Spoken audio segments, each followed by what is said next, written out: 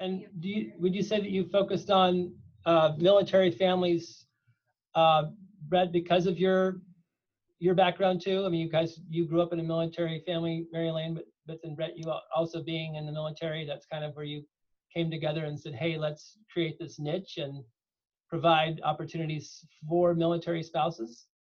Right. You build what you know, and Mhm. everything that we built was based off the success that we had. We did it in a very small aspect. It was just Mhm. her with her clients. And then we saw the opportunity to provide this positive impact that we had in our own lives.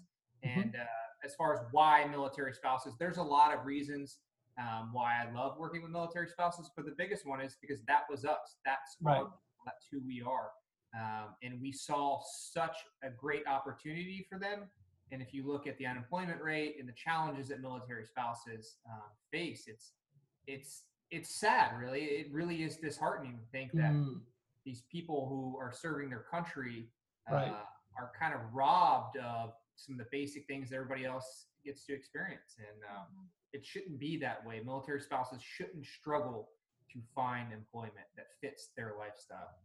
Well, So, it's interesting that you mentioned that. Actually catches me a little bit off guard because, just for full disclosure, I mean, I'm one of your clients, right. and I was floundering. I'll just use the word floundering for 4 years before I stumbled onto Patriot Advantage.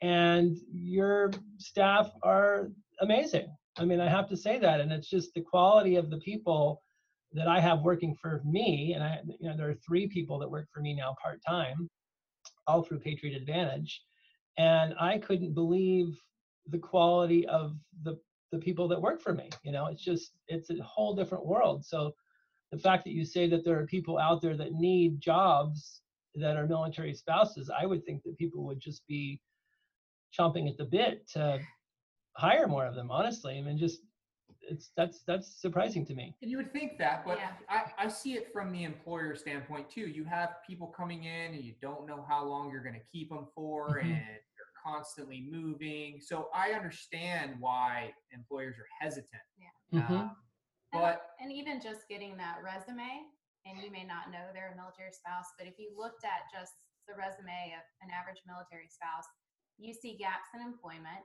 you Mm. see a lot of bouncing around, mhm, and you may not have that backstory as to why. Hmm. But normally that's a red flag for employers. This Right.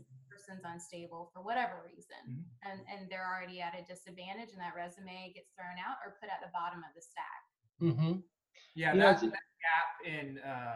that gap in occupation really is a big one for most people. And honestly, it shouldn't be. There's usually a pretty good explanation for it, and a lot of the times it's, hey, I had 2 babies at home, and why would I penalize somebody for doing what I think is the greatest thing you can do with your life is raise young people to be good citizens. Um, so yeah, that's part of kind of why we built this, right? We understand the challenges that they face. So hmm when people come to us hesitant about bad experiences they've had with other companies, it's like we've been in the trenches right there with you. We did it for 13 years. We know what it's like to have your husband deploying constantly. She does. I know what it's like to be deploying. We know challenges, right? And that's just a perfect example. So I can look at someone and say, hey, it's okay you have a gap in your resume. Mm-hmm. Right. It's not a big deal. I understand why you have 6 jobs in 6 different states, not because you're running from the law. It's because your husband or your wife was moved around constantly. Uh, Right. so Right. it's understanding and being in their shoes is what helps us to connect and create a culture that's been successful thus far.